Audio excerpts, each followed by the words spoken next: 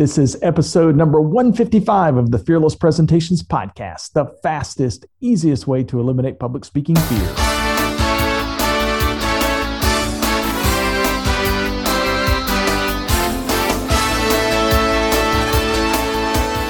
Want to absolutely eliminate public speaking fear? This podcast is the answer. Here's the guy who literally wrote the book on Fearless Presentations, Doug Stannard.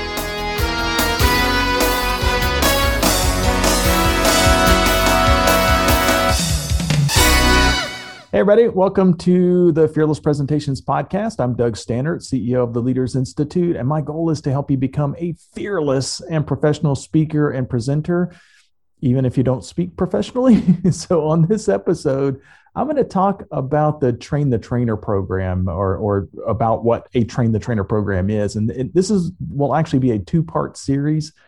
This week, we're going to explain what the actual program is, what exactly is a Train the Trainer program, and how to know if you have a good one, if you've created one, or if you happen to be investing with somebody who is going to train you, how to identify very quickly whether or not that person knows what he or she is doing.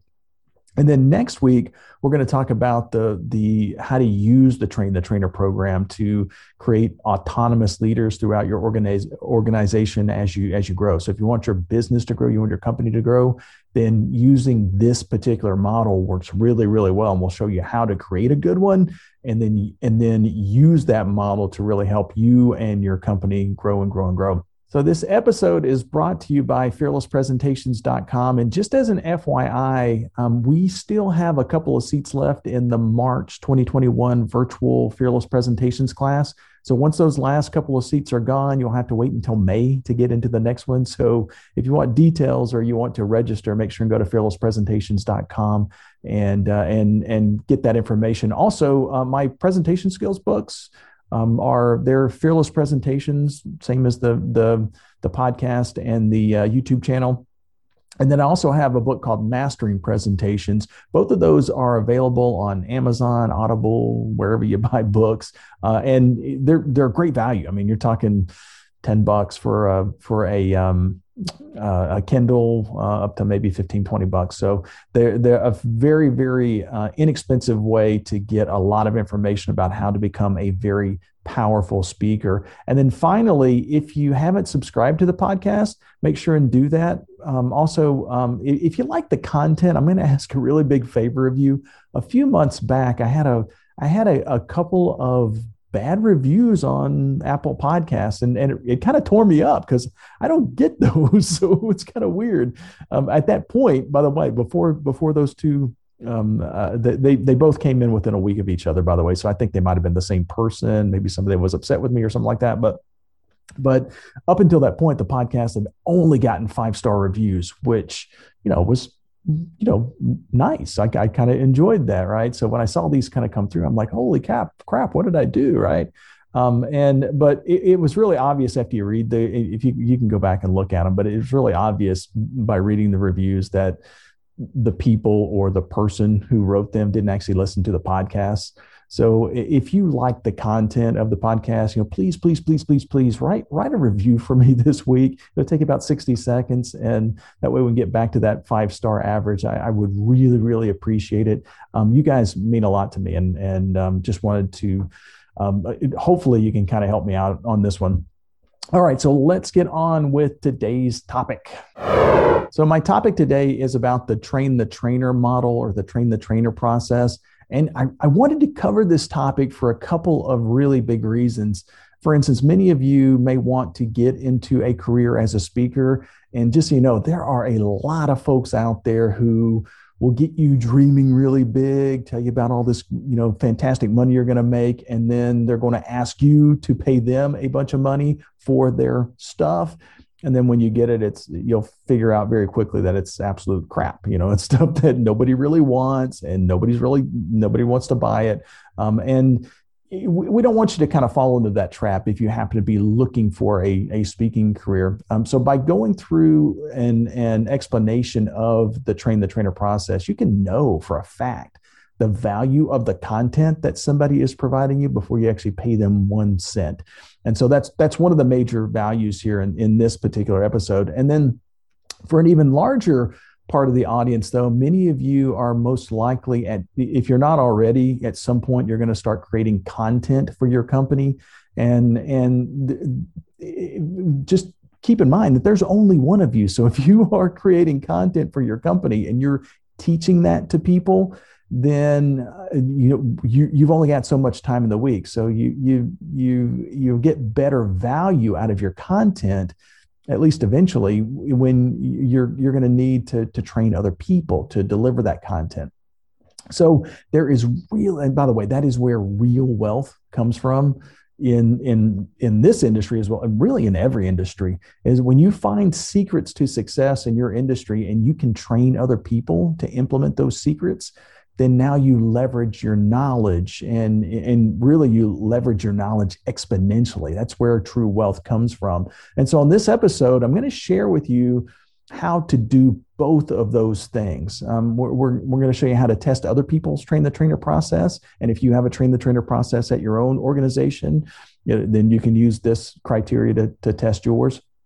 We're also going to show you how to create a train the trainer program for yourself so that you can leverage your time and leverage your skills as well. So let's first start by explaining what the heck the train the trainer model is. So let's start there. So the train the trainer model is a very common model in the business world. However, many of these train the trainer programs have huge flaws. Now, a good analogy of what happens during the process when you start to train other people to do your stuff is the old telephone game. I remember doing that in like high school and college. You put 10 people in a room, you whisper a phrase.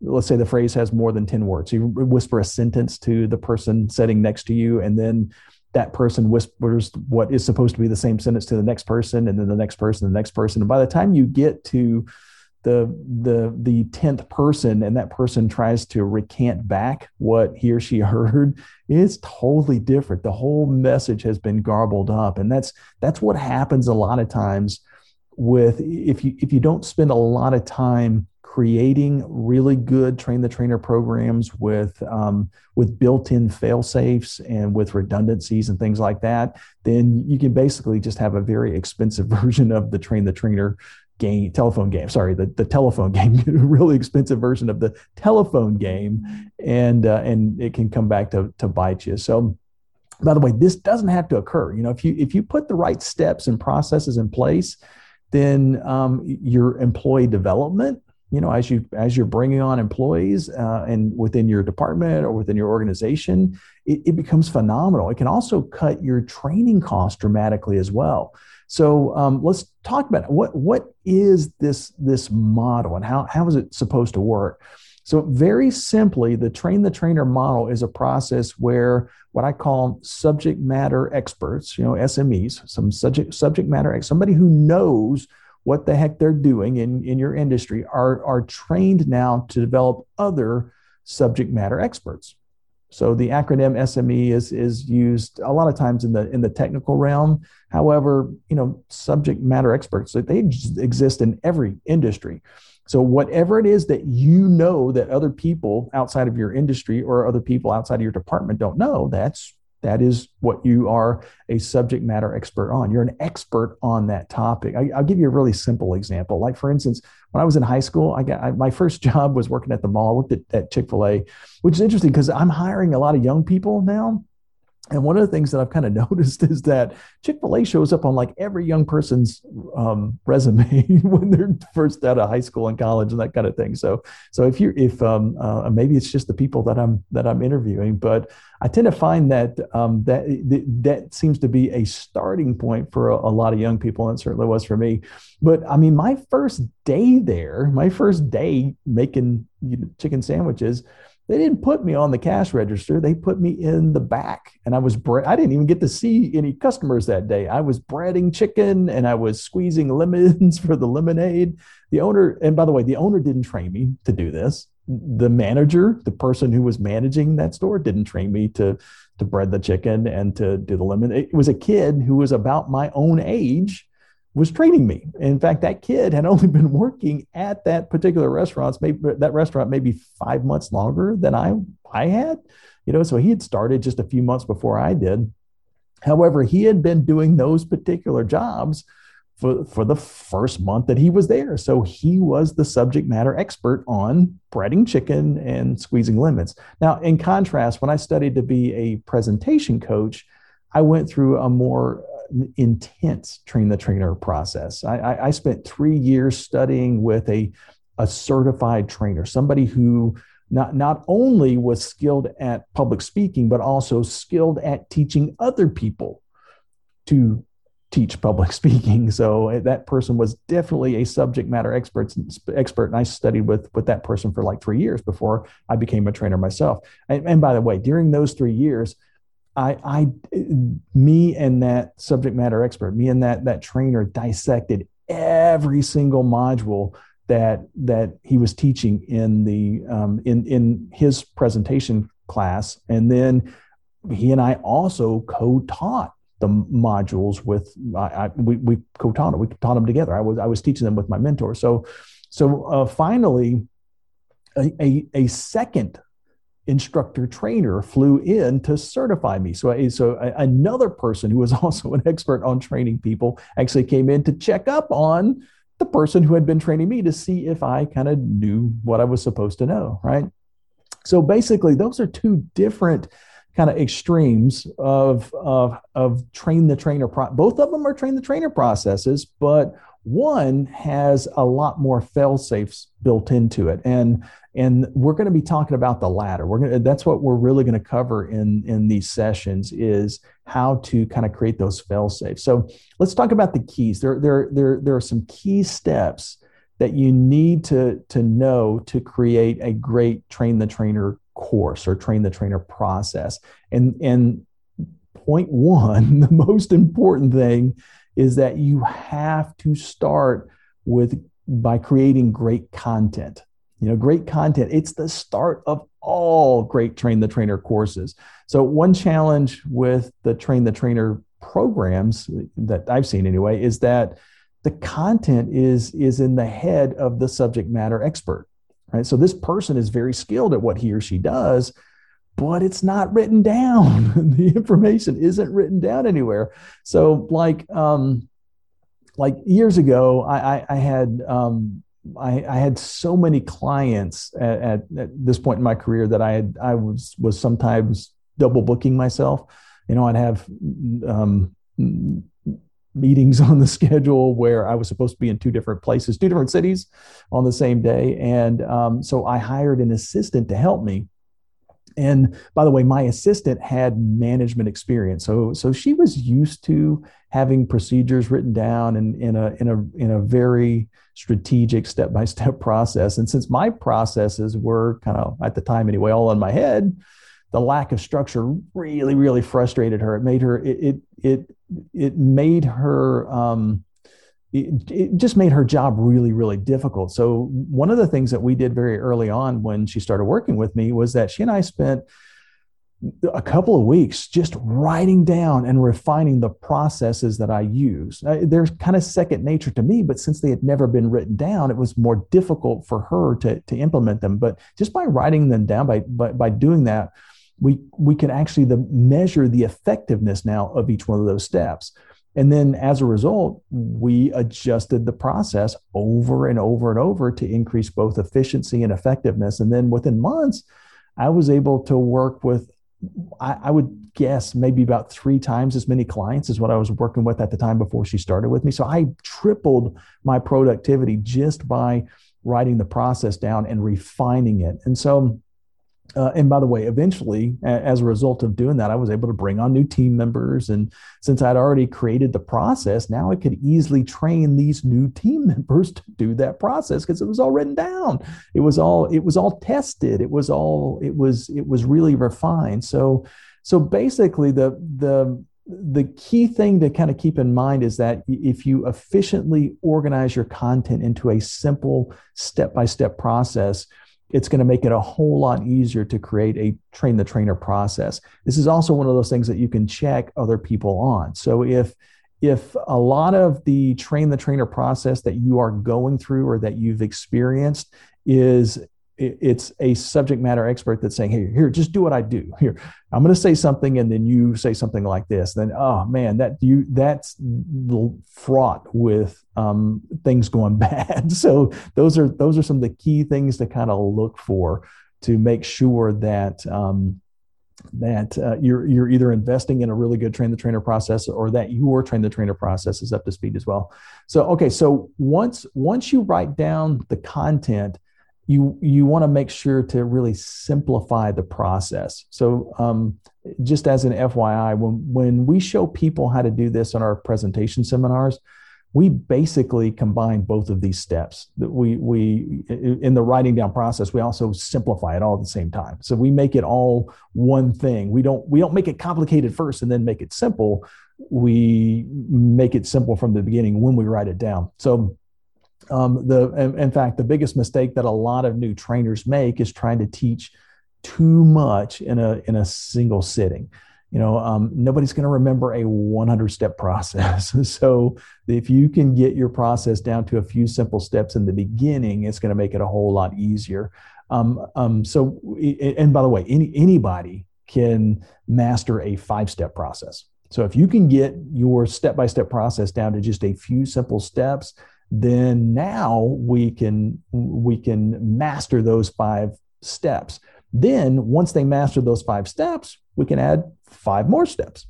And then once they master those 5 steps, we can add 5 more steps, right? So you can do this over and over again. So it's not like you have to dumb down your content. It's not like you have to cut content. It's just you want to feed it to the people that are in your audience in bite-sized pieces. Don't give them too much in one sitting. By the way, I'm currently training a new presentation coach. Have been for quite a while now, but and because he's been a speaker for over a decade, he kind of went through my class expecting to teach right away, right? So he basically came through the Fearless Presentations class and said, "Oh, great, that's easy. Put me in, coach." Right? And then after him going through the class a couple of times, I let him see the instructor manual for the first time. That's where everything is kind of written down. And after he read, I don't know, maybe 5 or 6 pages, he was shocked at all of the different steps that every one of our instructors take in each one of those sessions to ensure that our class members increase their confidence. We have to make sure that this thing is foolproof. It's got to be a process that is so refined that no matter what happens in the class, people are going to be able to reduce their public speaking fear. So and by the way, we make it look really easy to our class members, and we make it easy for the class member. But what our instructors are doing is very, very complex. We're doing a lot of stuff behind the scenes to make things easier for the people that are in that audience. And so I explained to him that he and I would be co-teaching classes for the better part of a year before he got certified. And in each one of those classes, by the way, he'd start doing more of the process. So every time that he and I teach a class together, he's mastering a different component of the process. And then over time, he will have mastered the entire process. So I'm basically giving him the process in bite-sized pieces so that he can master every single component. And that is really one of the best ways to do a train the trainer. So when you design your train the trainer model course anyway, create a simple step-by-step process. And if the process is really complex, then break it down into easy, learnable, bite-sized pieces, and you'll get a much better result.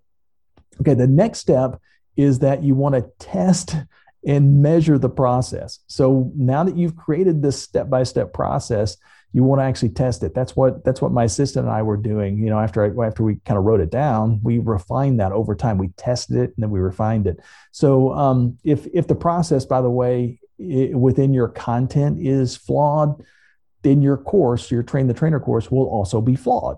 So the worst thing that you can do after you create a course is to roll it out without testing it first.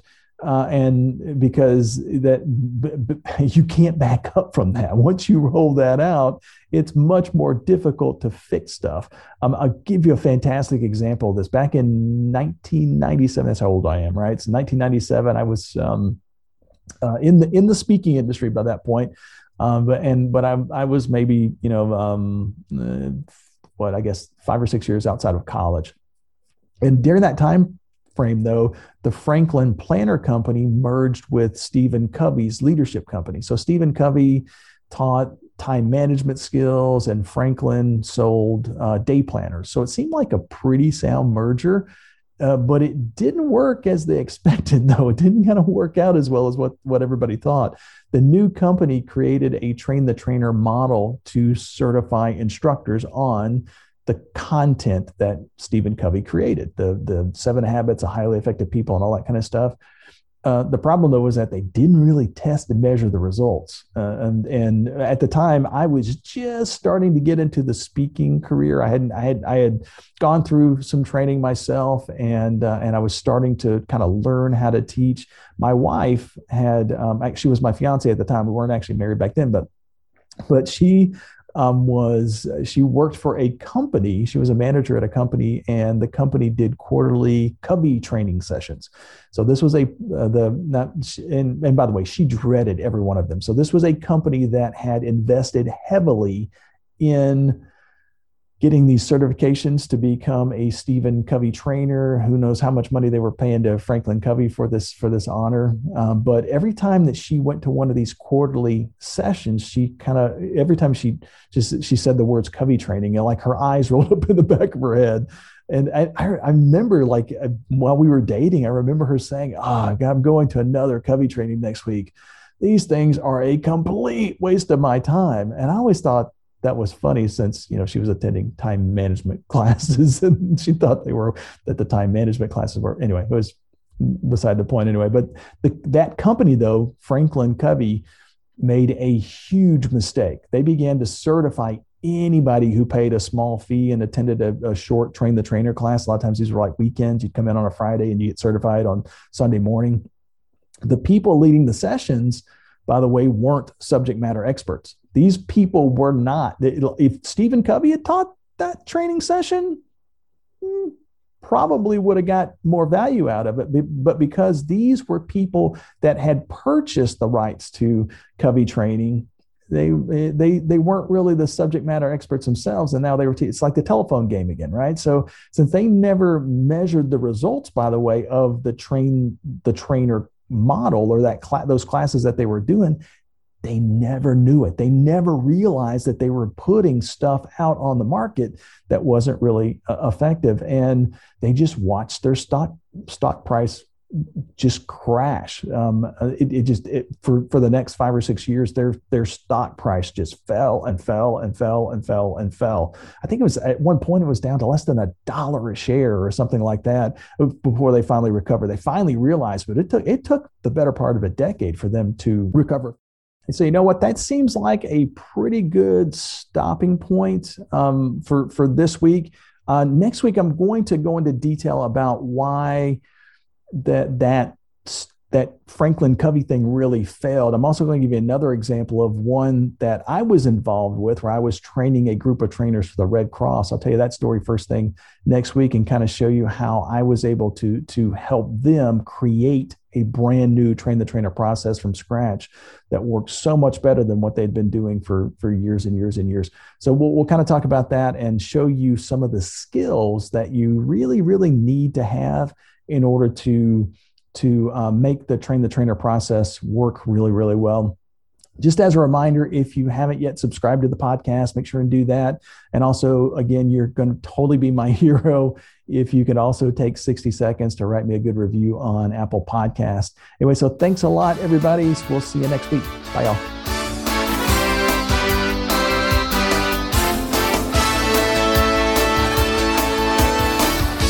Subscribe to this podcast for new public speaking secrets each week.